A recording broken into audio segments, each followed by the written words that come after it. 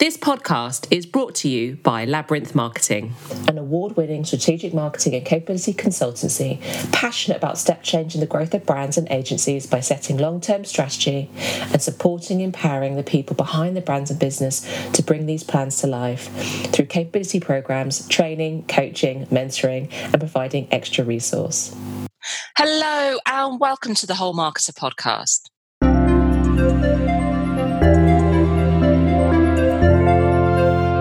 Today's podcast that's kicking off season 4 is an area of personal understanding. It's Imposter Syndrome, a topic that we have previously covered on the Whole Marketer podcast. Before I introduce today's guest, no other than Rita Clifton CBE, I want to talk about what Imposter Syndrome means to me and why it's so important.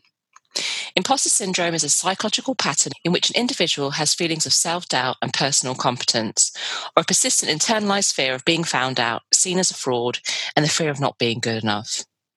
Those that have imposter syndrome often doubt their skills, talents, and accomplishments, and they do this despite their education, their breadth of experience, and also their accomplishments. These feelings can have a negative impact on our mental health, causing us to have feelings of anxiety, additional stress, internalized pressure, which can often lead to depression. It can also hold you back from achieving your personal and professional goals, which will impact on your fulfillment. And as we know, fulfillment is a key pillar of the whole marketer concept. So I make no apology for covering imposter syndrome for the second time on the podcast. Today's guest is Rita Clifton CBE. She has been called a brand guru by the Financial Times and a doyenne of branding by Campaign magazine. Retail Week commented that she's a fabulous ambassador for business. Alongside her board, chairing and non-executive roles, Rita is a writer, keynote speaker, conference chair and practitioner on all aspects of brands, branding and business leadership. Her career has included being Vice Chair and Strategy Director at Saatchi & Saatchi as London CEO and Chair at the global brand consultancy Interbrand, and also co-founder of BrandCap.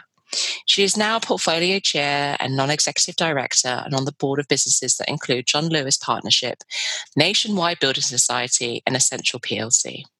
Previous boards have also included ASOS, Dixon Retail PLC, EMAP, Bupa, Populous Group, and her non-profit boards have included WWF, Worldwide Fund for Nature, and the UK Sustainable Development Commission and Green Alliance.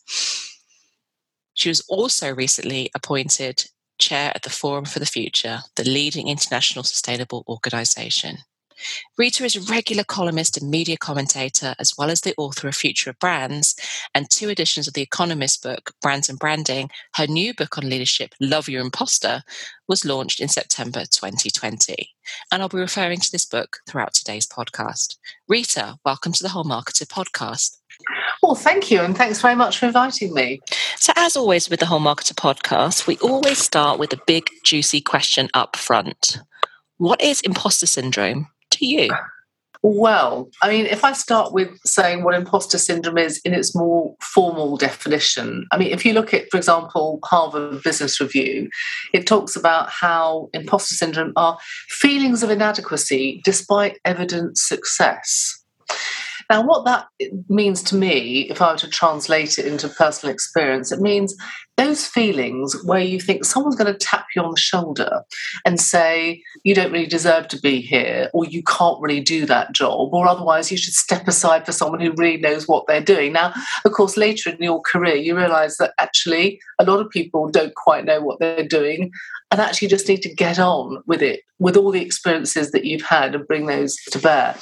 Or otherwise, it could just be those moments where you think, God, this time is going to be the time when everything goes pear-shaped in what you're about to do. I mean, it's definitely that thing on your shoulder that in some way, shape or form nags you or tells you that you can't really do what you would like to do, or you're planning to do, or you're about to do, etc.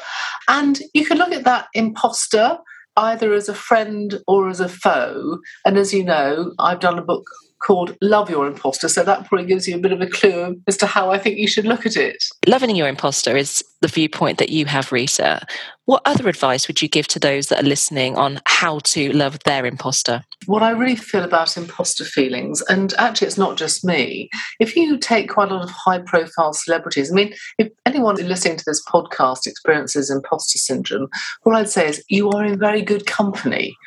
People like Tom Hanks, Michelle Obama, Emma Watson, Adele actually was talking about it recently, and Olivia Colman, award-winning actress.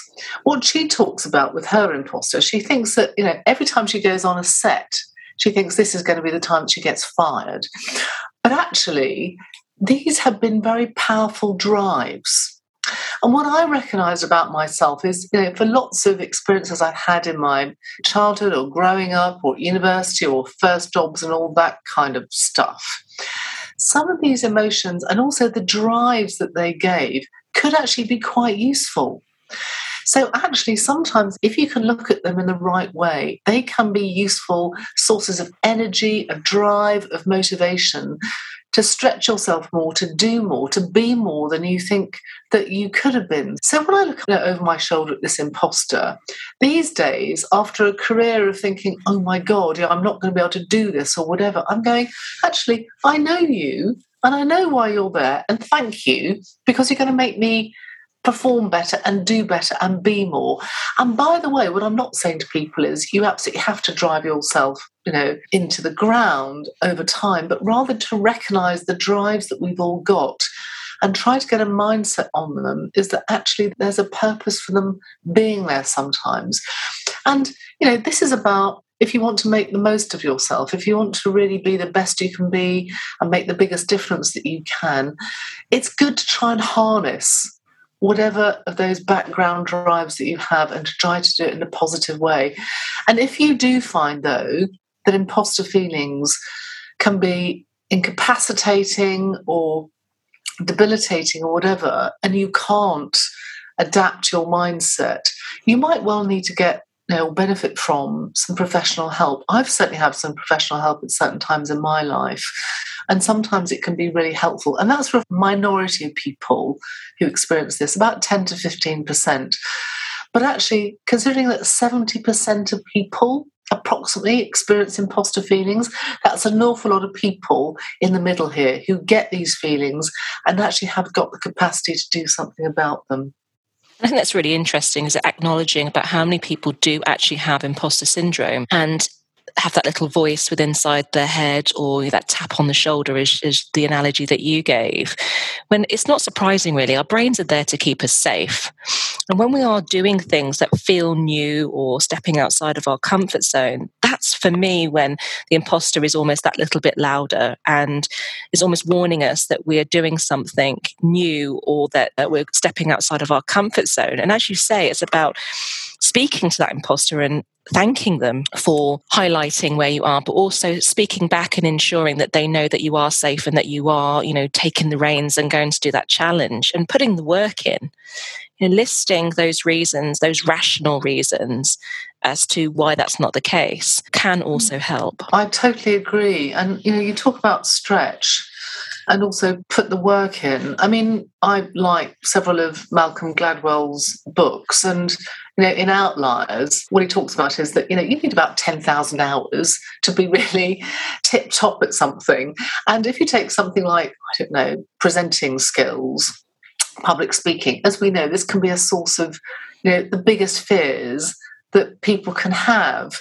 And when I first started, presenting in public meetings or conferences and things like that, I was so scared that if I held a piece of paper, honestly, it would flap so much. It was such a dead giveaway. And I used to read my notes literally aloud rather than have the confidence to, speak directly to the audience, and, wanted auto cue and things like that. But what I'd say is that it was a personal stretch for me. It took me into the stretch zone to keep on doing that and get a lot of practice in public speaking.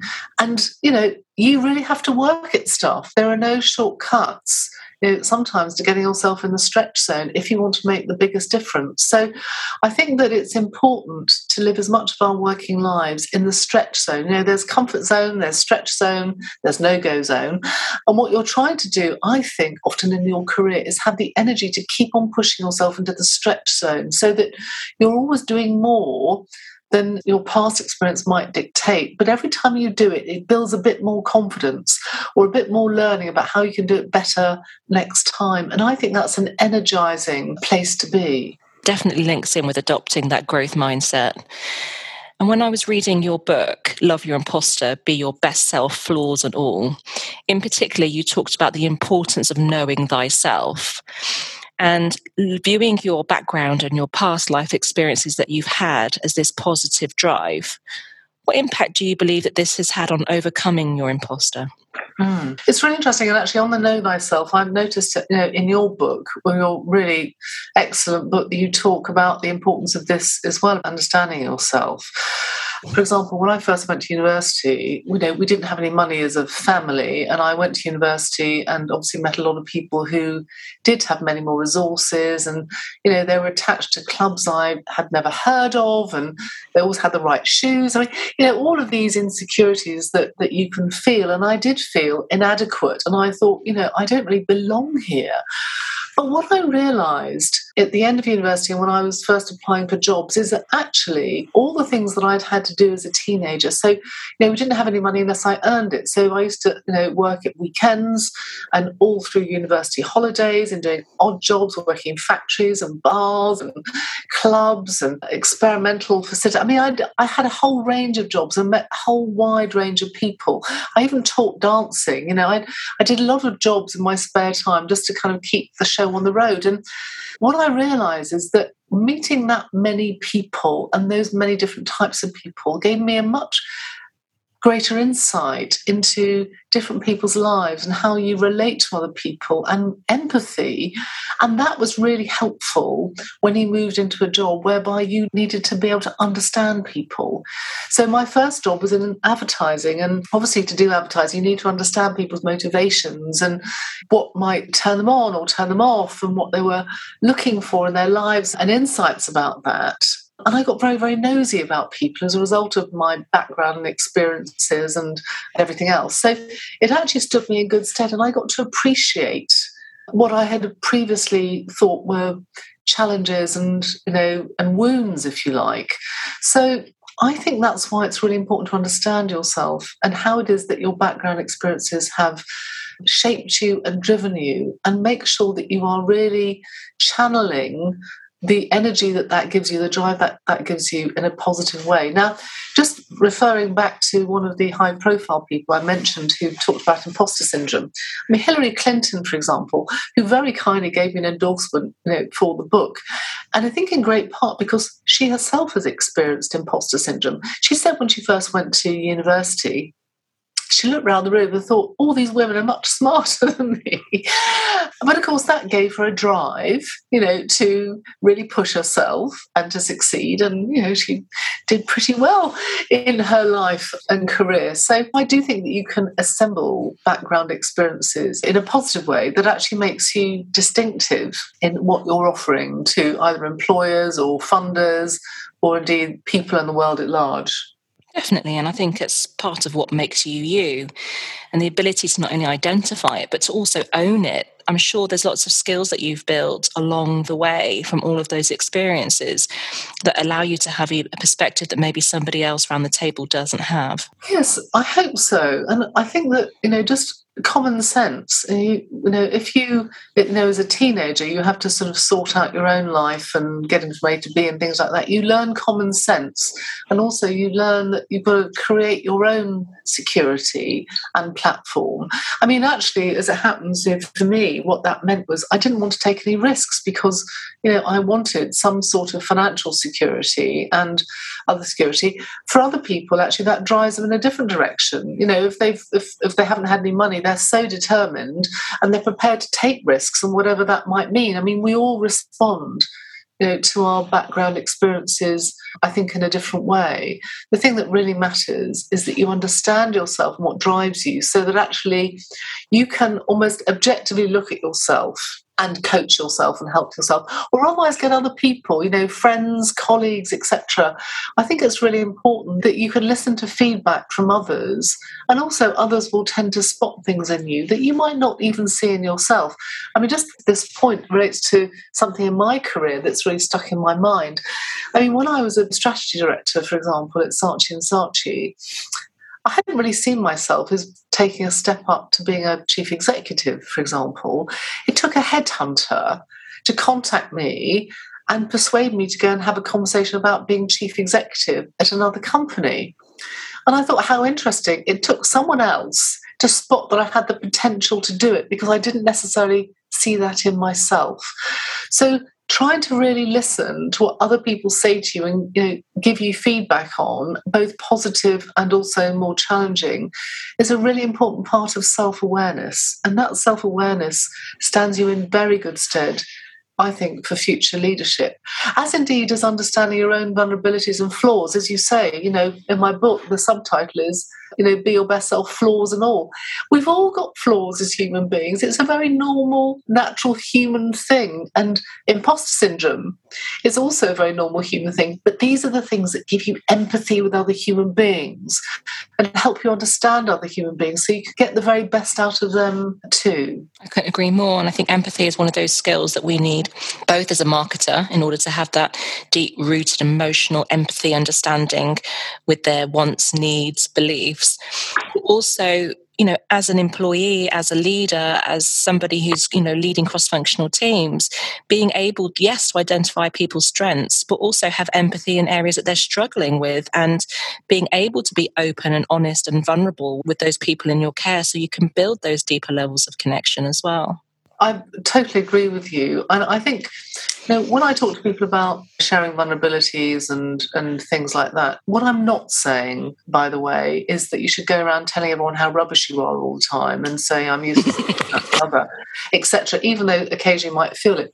I'd rather think about what it is that you've experienced. I mean, particularly when you're trying to help somebody else, it's actually saying, I found this a real challenge, either earlier in my career or even last week. I was struggling with this, and these are some of the things that I tried. So I found that a really powerful way to help people to share something that has been a challenge for you, that you've noticed that they might find a challenge, and see if you can help them sort it through. So I think there is a real balance here. The stuff that you feel, your insecurities, etc., those are things that clearly you know and can harness, etc. You don't have to share that with everybody all the time, because you're there to help other people be the best they can be, as opposed to use them as sort of, quasi-therapists for you yourself. So I think that there is a real balance there to be struck. But I think, as a human being, if you don't want to see other people be brilliant, if that doesn't motivate you, I don't think you've got the right to call yourself a leader. And if you don't want to see other people be brilliant, you need to get some therapy yourself, because sometimes, you might be having a reductive effect on the people around you, and you need to get that sorted out from your own mindset. That's so true. And I see so many coachees or mentees, when we start to get to the root cause of why they're carrying a certain limiting belief, it's often based on some feedback that they've received, whether that's a manager or a colleague that maybe was offering feedback when not necessarily solicited, and they're still carrying it to this day. And actually what they're feeding back is their own projection of their own issues or their own belief systems about how something should be approached, and not necessarily giving true feedback on how that would benefit you. And that impact can be so lasting and so negative for so many. I always think now about how much care we should really put into the words when we're giving feedback, but just in our day-to-day workings with others. I do think that's very true. Although I think if you've done a bit of work on yourself, you can receive feedback and understand the person on the other side, even better. And so therefore, even difficult feedback you can put in the right context. And the reason I say this, I remember once having a piece of feedback that really did upset me. I mean, obviously there are bits of feedback over time you just think that was genuinely unfair, and you've helped the other person to see things in a slightly different way. And I put help in inverted commas there, as you can imagine, where someone hasn't noticed what you've done because they've been very busy or tied up with their own stuff. So sometimes you do have to help people know or help people understand what you've done that they might not have noticed. And I'm not suggesting that you CC everything you've ever done in emails and things like that, but you sometimes do need to draw people's attention to some things that you have done if they haven't noticed. But one piece of feedback that actually was very helpful to me, even though it was very annoying at the time, was when I was transitioning from being a practitioner, a deep practitioner, a specialist practitioner, into being a functional director, i.e. leading a team as opposed to doing the work. I remember getting a piece of feedback. I was the section leader or the business unit leader, and I was still wanting to own some of the specialist insights and the detail and everything else. I was really leaning in and being passionate. And the feedback I got was, you're doing a very good job here, but sometimes you can come across, and wait for this, as being a bit of a breathless girl. Now, you can imagine how that went down with me at the time. I was angry, I sulked, I seethed, and everything else. I thought it was really unkind. But when I reflected on it, I actually thought, I can see where he's coming from, because I was so passionate about something and so keen to, get my point across that I lost a sense of authority. And so therefore it taught me that sometimes you've got to lean back. You've got to lean back and listen, not lean in and lecture, if I can put it that way. And I consciously then started to think about how I could make sure that I was giving off more authority as a business unit leader, as opposed to, a deep specialism as a practitioner.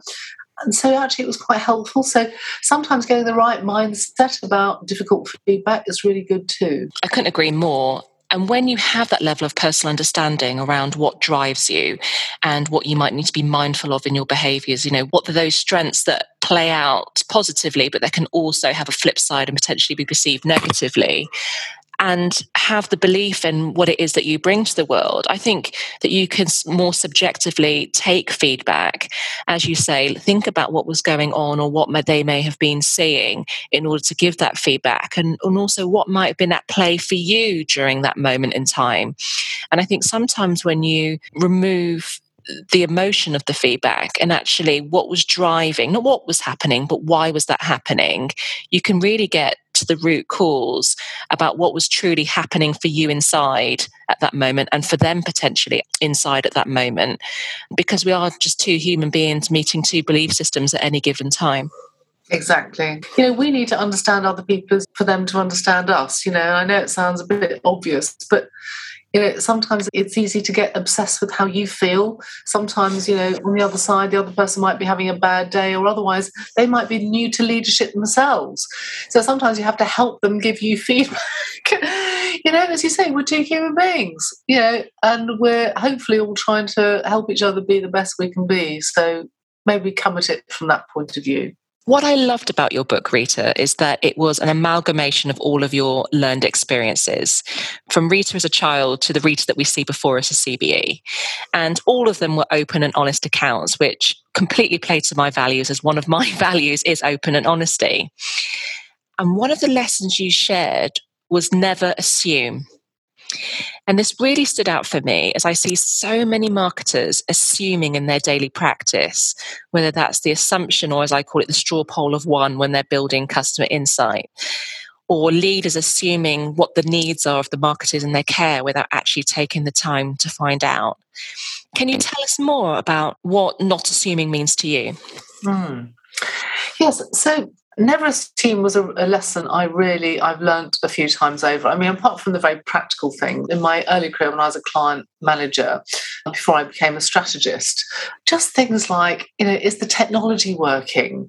Has everyone got all the right background briefing documents and everything else? And that really taught me, not to assume that people had read what you had sent to them, or that they were going to show up in the right place, or that the technology was going to work. So actually that was important to me, because the level of professionalism and also, the level of checking that we often need in our working lives is really important. So, but trying to be organised around that, making sure that you are briefing the right people in the right way and making sure that you know what they're going to say, etc. That was really, really good learning. And, when I got a little bit more senior, I had a really scary moment where Maurice Saatchi, who was obviously one of the founders of Saatchi & Saatchi, had got me involved in a project, and I'd subcontracted some of the work to someone else in the group. I mean, it was, cut a long story short, it was the sort of thing when we're all busy we can do. And I assumed that this person, because they'd come recommended, would know what they were going to be doing. And I hadn't checked the presentation before I went into the room.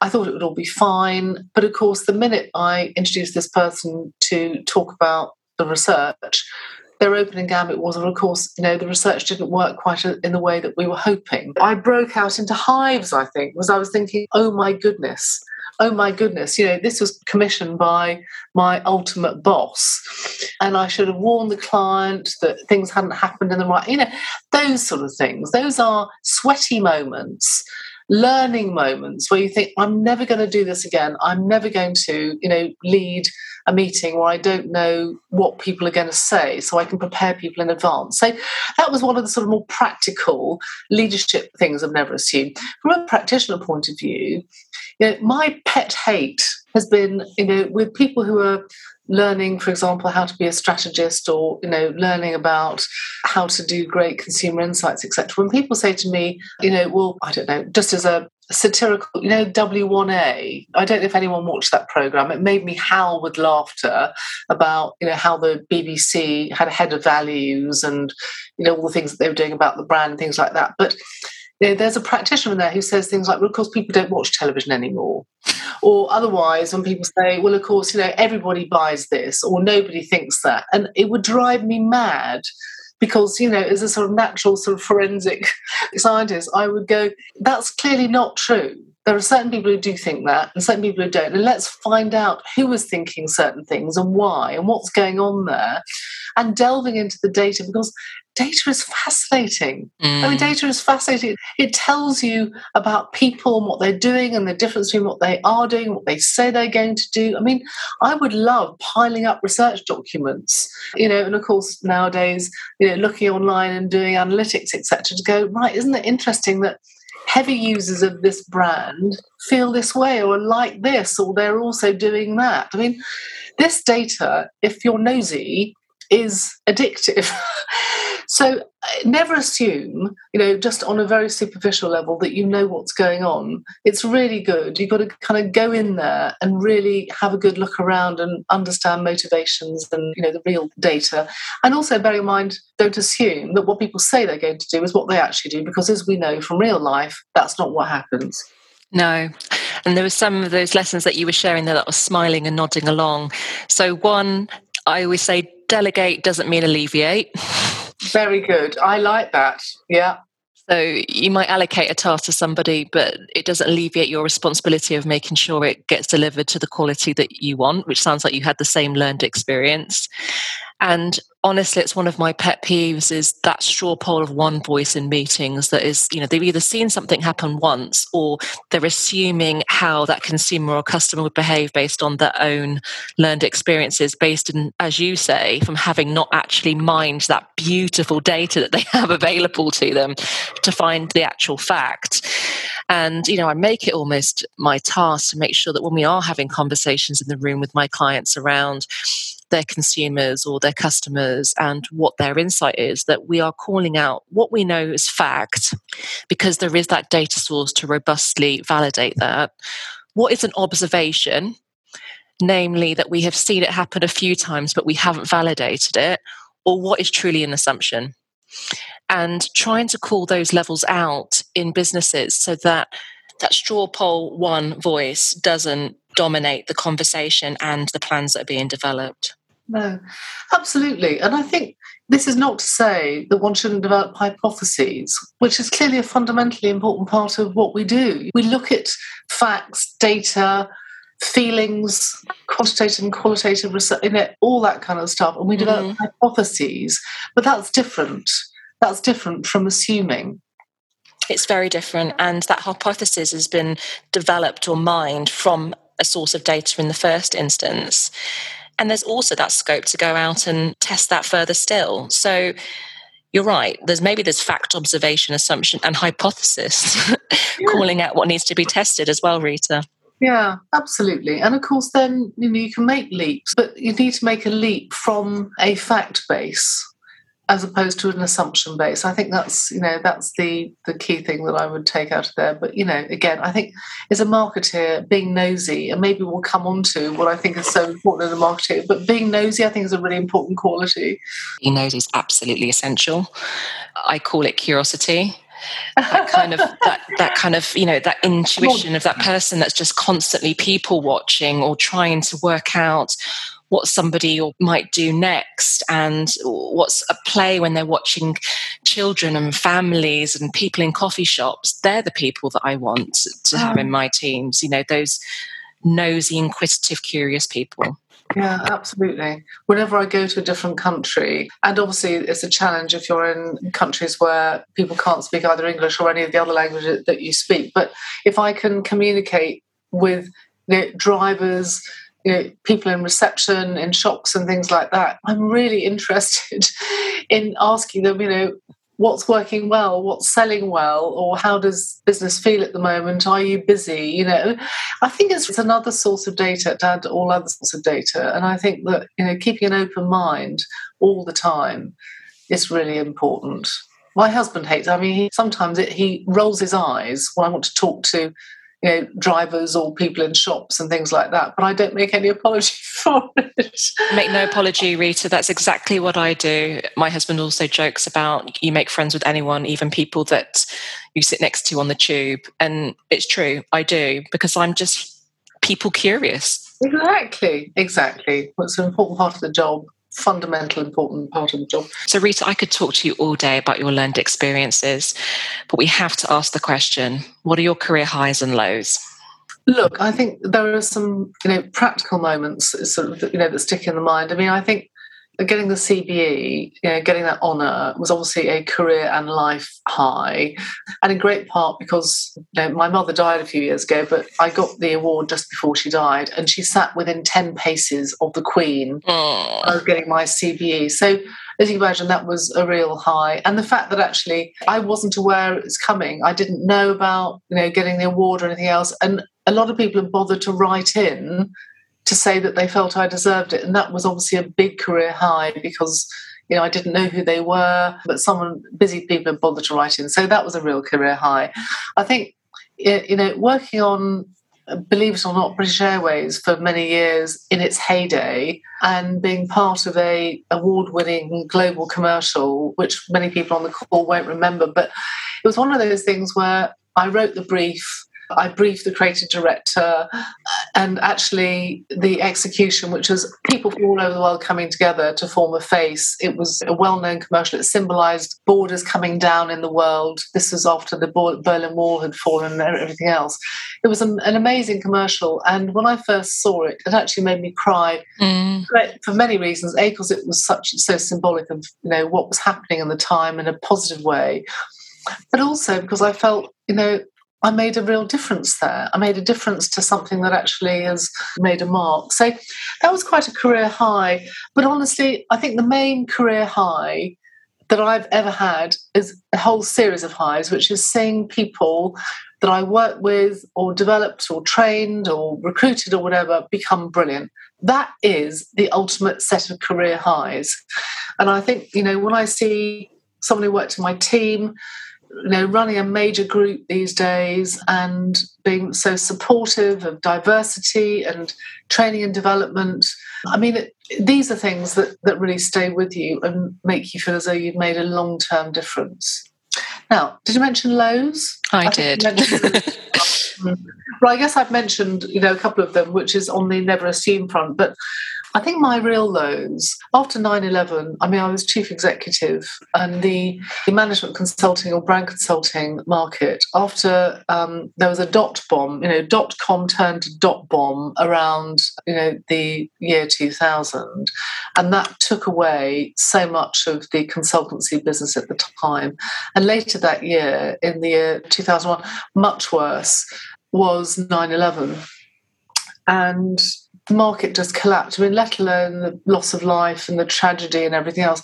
The impact it also then had on business meant that I had to make about a quarter of our company redundant, and that's a real career low. When people that you've recruited, trained, loved, and who've stayed with the business and have been great contributors, when you have to make people redundant, as a business leader, that is the most upsetting and destructive thing. So it was a real career low. And at the time, I remember Nelly Furtado had a track called I'm Like a Bird. I don't know if you remember that. It was a fantastic track. It's still a soundtrack, I think, to many, other commercials and things like that. But I remember walking around the office and that music was playing in the studio, and I was thinking, I'm going to have to make a lot of these people redundant. And it was so draining and upsetting. But these are the things sometimes you have to do to make the business survive.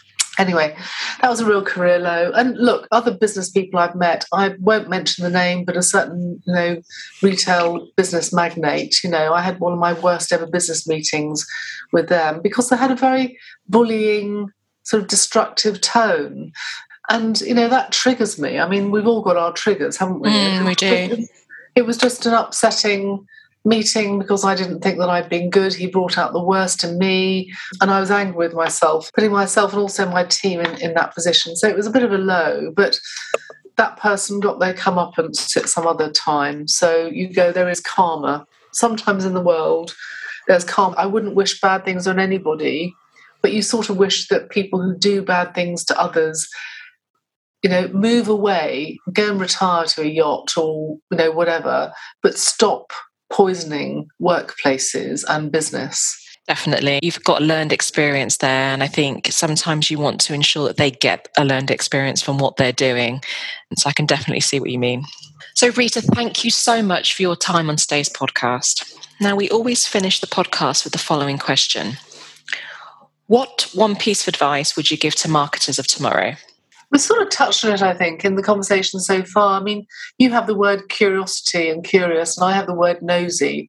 But honestly, I think that's the best piece of advice that you could have as a marketer. You've got to stay nosy about how people are changing, technology is changing, how the world is changing, and the difference that you can make in it. And I think that being curious, it also feeds your energy. When we're thinking about our own personal brands, restlessness and curiosity is a really important part of that. And I think that, opening your mind to what's happening and making sure you're absorbing all of that in the future is definitely, in my view, the best piece of advice. And if I had a second piece of advice, it's about learning the numbers, making the business case, learning the language of finance. I mean, I want many more people who come from a marketing background to end up on boards and running organizations. And to do that, you need to learn the language of finance and attach that to your marketing specialism and your marketing expertise. So I think learning the numbers is a really important thing, and getting rid of whatever obstacles there might be to you doing that. Great piece of advice, and I couldn't agree more. Thank you so much for your time again. Well, thank you very much for having me. I've really, really enjoyed speaking with you. And, I do hope that people listening buy your book. I hope they might buy my book. Always interested to know what people think about it. And also, all the very, very best of luck with you and your business. And hopefully, again, everyone on this call in their career. Thank you. Thank you for tuning in to the Whole Marketer podcast. If you've enjoyed today's episode, please do click follow below for more weekly podcasts. The Whole Marketer book is now available in all good bookstores.